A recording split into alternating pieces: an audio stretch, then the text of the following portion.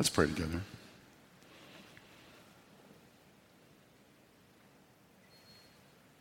For the gift of fellowship, we give thanks, O God. For the challenges you place before us every day, we give thanks.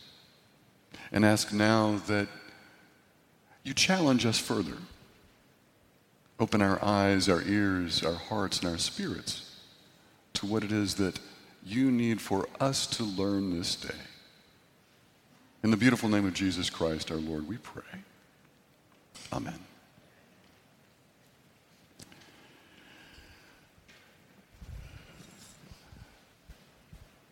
Learning to Follow, Part 2. The Gospel of Matthew, we moved through very quickly last week and learned that it is very intentionally presented to people like you and I who are called to be followers or disciples. We learned last week that word is very particular in the relationship with Jesus because disciple means learner. We're called to be learners. That is, on the journeys we share, both going through the Bible, as we've been doing since last August, but also journeying together on this movement of faith that we're called to learn. What is it that God hopes for us, expects of us, needs from us? As we move into today's lesson, I want to commend Mark. I'm so thankful for being on a staff with talented preachers and good biblical scholars. And Mark Green this morning not only is a fantastic musician and teacher, but also did a great job in preaching in Fresh Start today from the Gospel of Matthew, a little bit farther on, but wrestling with this Matthew teaching about how to follow Jesus.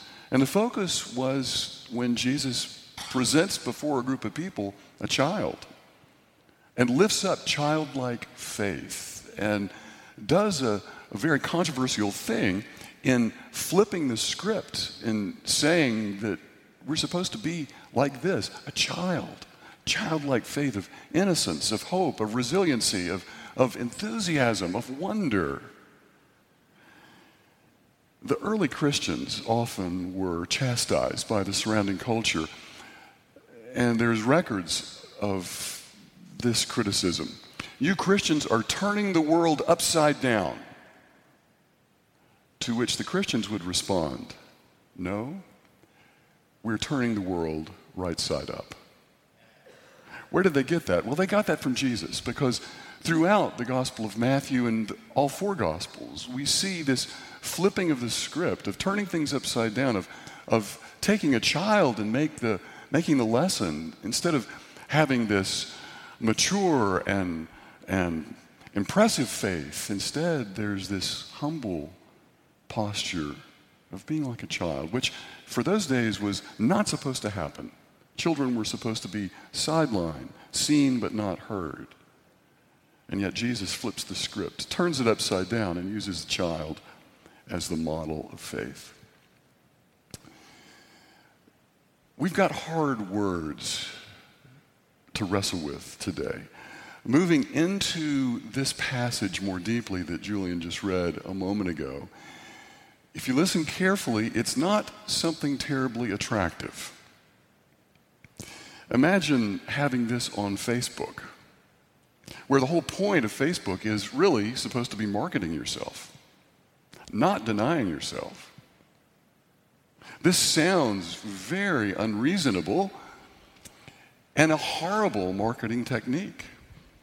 Hey, everybody, push yourselves aside, lower yourself, talk badly about yourself, think badly about yourself.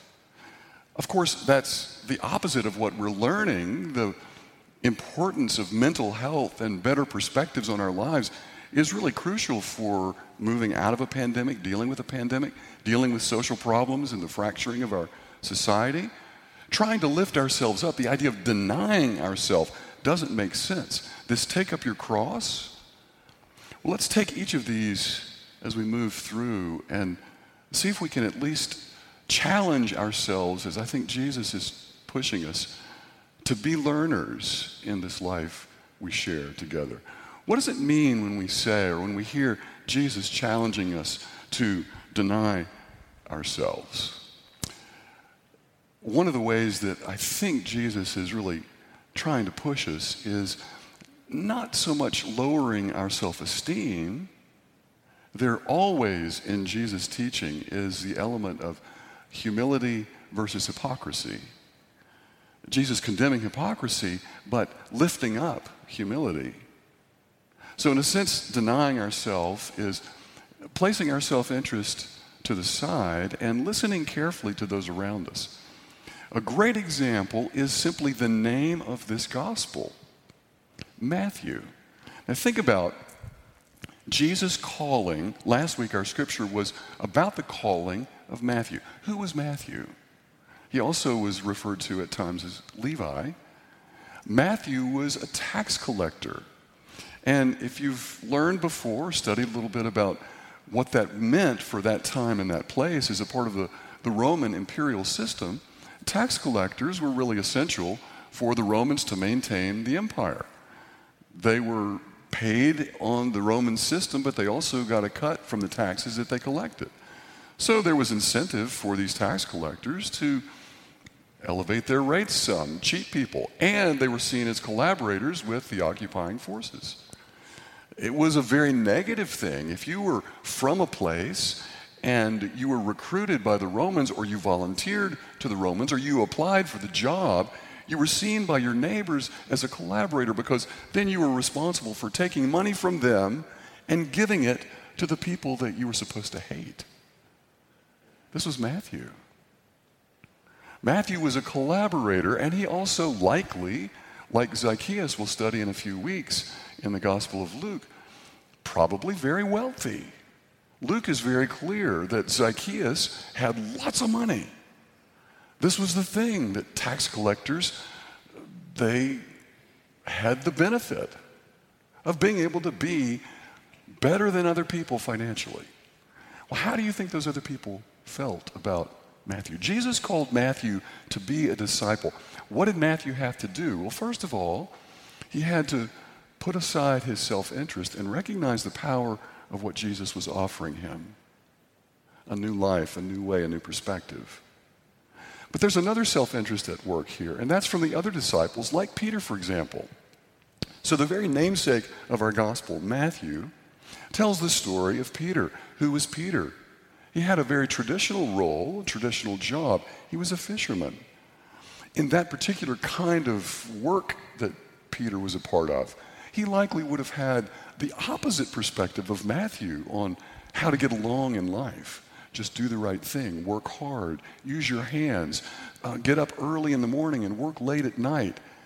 Earn your money, be proud of what you do, contribute to your family, be a part of your community. How do you think Peter felt about collaborators and tax collectors like Matthew? Probably hated him. And the feeling likely was mutual.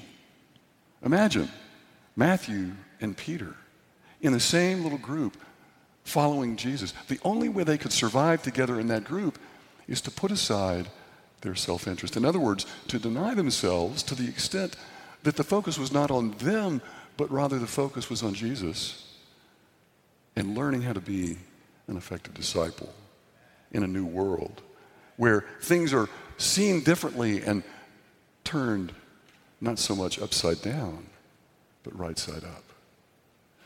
And then a third person in this group of disciples, Simon. Now, Peter sometimes was called Simon. His Aramaic name was Simon. But there was also another disciple named Simon, sometimes called Simon the Zealot. Now, who were zealots? Zealots hated the Romans. Matthew worked with the Romans. Zealots wanted to kill the Romans. Simon would have had the opposite perspective of Peter. What was Peter's perspective? Just work hard and get along and keep your head down and do the right thing. Matthew's perspective, work with whoever's in charge. Don't ask too many questions and just focus on making money. What's Simon's perspective? Matthew and Peter have no guts. They're not real men. Real men fight for what they believe in. We've got to kick these people out. That's the zealot mission. Get these people out of our country. We've got to control our own destiny. Simon, Matthew, and Peter.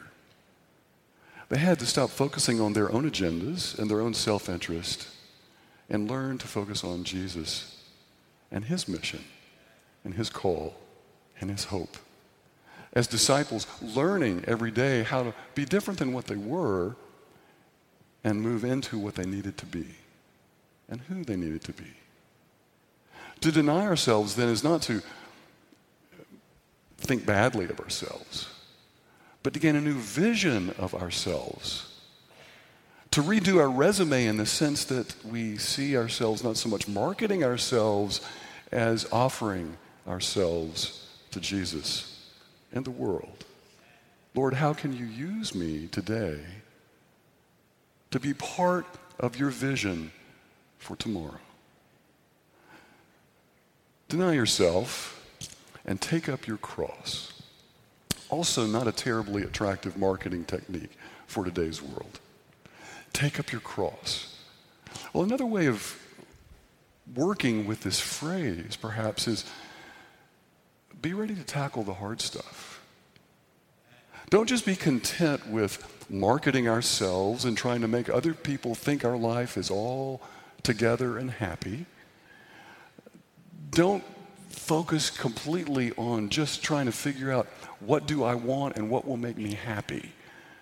But instead, think more deeply about why did God put me here in this place, in this time, with these people? What is it God needs me to do in my life, in this place, to make a difference in how we act and interact with one another and the world? Just this past week, I got an email that had a very important impact, or can have a very important impact on our area. Many of you are aware that video surveillance is a thing now, an important thing, indicator like other places, because it provides law enforcement with some key clues as to who may have committed a crime, or who is it that was injured, or how they got injured, or what happened. And it can be a very positive thing. And many of us just take for granted video surveillance can be very positive, because you don't have to worry about not having evidence for a particular thing that happened around the square here in Decatur or in front of a particular store. There may well be video evidence that will provide some clues about the crime or the incident or the problem. It doesn't occur to me as a white person that this might be a problem. But there's clear evidence, story after story, where video surveillance can often be used for racial profiling. I didn't know that. But a very kind and important email was circulated among our Decatur ministers saying, while video surveillance is important in fighting crime, it also is important for us to realize and talk about and be transparent with needing parameters and safety features to make sure that we don't succumb to the temptation to racial profiling. Many of us hadn't thought about that, and suddenly are aware and in dialogue now with our police and police chief. How can we be assured and assured others that this will be done correctly, transparently, appropriately, and for the good of all people? It's a powerful reminder, and it's one of those tough issues when you begin to move into times like this where society is so fractured and emotions are so fragile and people are so angry at the least little thing.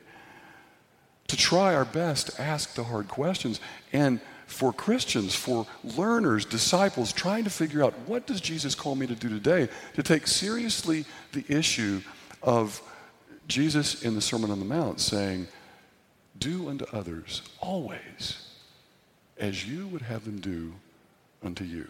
Which means asking the hard question, what would it feel like to be racially profiled? What would it feel like to be in that position, that situation, to be him or her?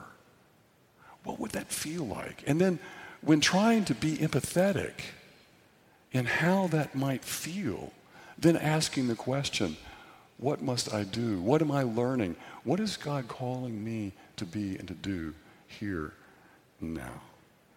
It's seeing the world with new eyes. It's not so much turning things upside down as turning things right side up in the way God needs and hopes and dreams for us. Just after this passage in the 16th chapter, in the 17th chapter of Matthew, I love this verse. And the picture that is accompanying this verse, I'm going to explain in just a second, but Jesus says this following in chapter 17, truly I tell you, if you have the faith the size of a mustard seed, you will say to this mountain, move from here to there, and it will move, and nothing will be impossible for you.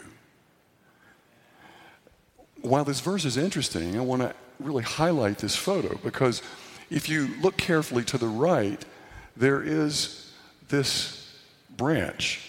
And the branch, I love this because I took it. The branch is of a mustard tree. Okay? A mustard seed grows into a mustard tree. So these are mustard blooms and a mustard tree. And behind, a lot of scholars say that the photo in the background, we're going to get a little closer to it, is actually what Jesus was referring to in this passage. The mustard seed growing into a mustard tree, this idea of if you just have that kind of faith, that small faith that will grow into a tree, you actually can say to this mountain, move from here to there, and it will do so. Now, this is why this is important. This is a real place. This is in the West Bank in Palestine. I took it last May. And what we're looking at is a place called Herodion. It's on the right, the little mountain on the right. Now, I'm going to go back. The mountain on the left, it's a hill now. But it used to look like the mountain on the right. And this guy by the name of Herod the Great, the same guy in the second chapter of Matthew that caused all the problems in the second chapter of Matthew, causing Jesus and Joseph and Mary to flee to Egypt because of his fear about this new king, told as the Magi had shared with him. Now, this was Herod, later to be known as the Great. And the reason he was known as the Great is because he was an amazing builder. What Herod did with this, in this photograph, illustrates that Herod said to his engineers, and he had all kinds of these well-paid architects and engineers and workers from all over the Roman world that would come to this area in Judea and would construct these things that Herod would dream up. And here's what Herod dreamed up. He said, I want this mountain on the left moved and make a mountain on the right. But when you make the mountain on the right, I want a palace built inside of it and then surrounded by the mountain. So the mountain on the left, the workers that Herod employed did exactly what he asked and constructed this palace fortress called Herodion. These are the archaeological remains today that we tour when we go to the Holy Land. Now, why this is important, it looks like, as a guy in one of my groups once just said, preacher, it just looks like a bunch of rocks.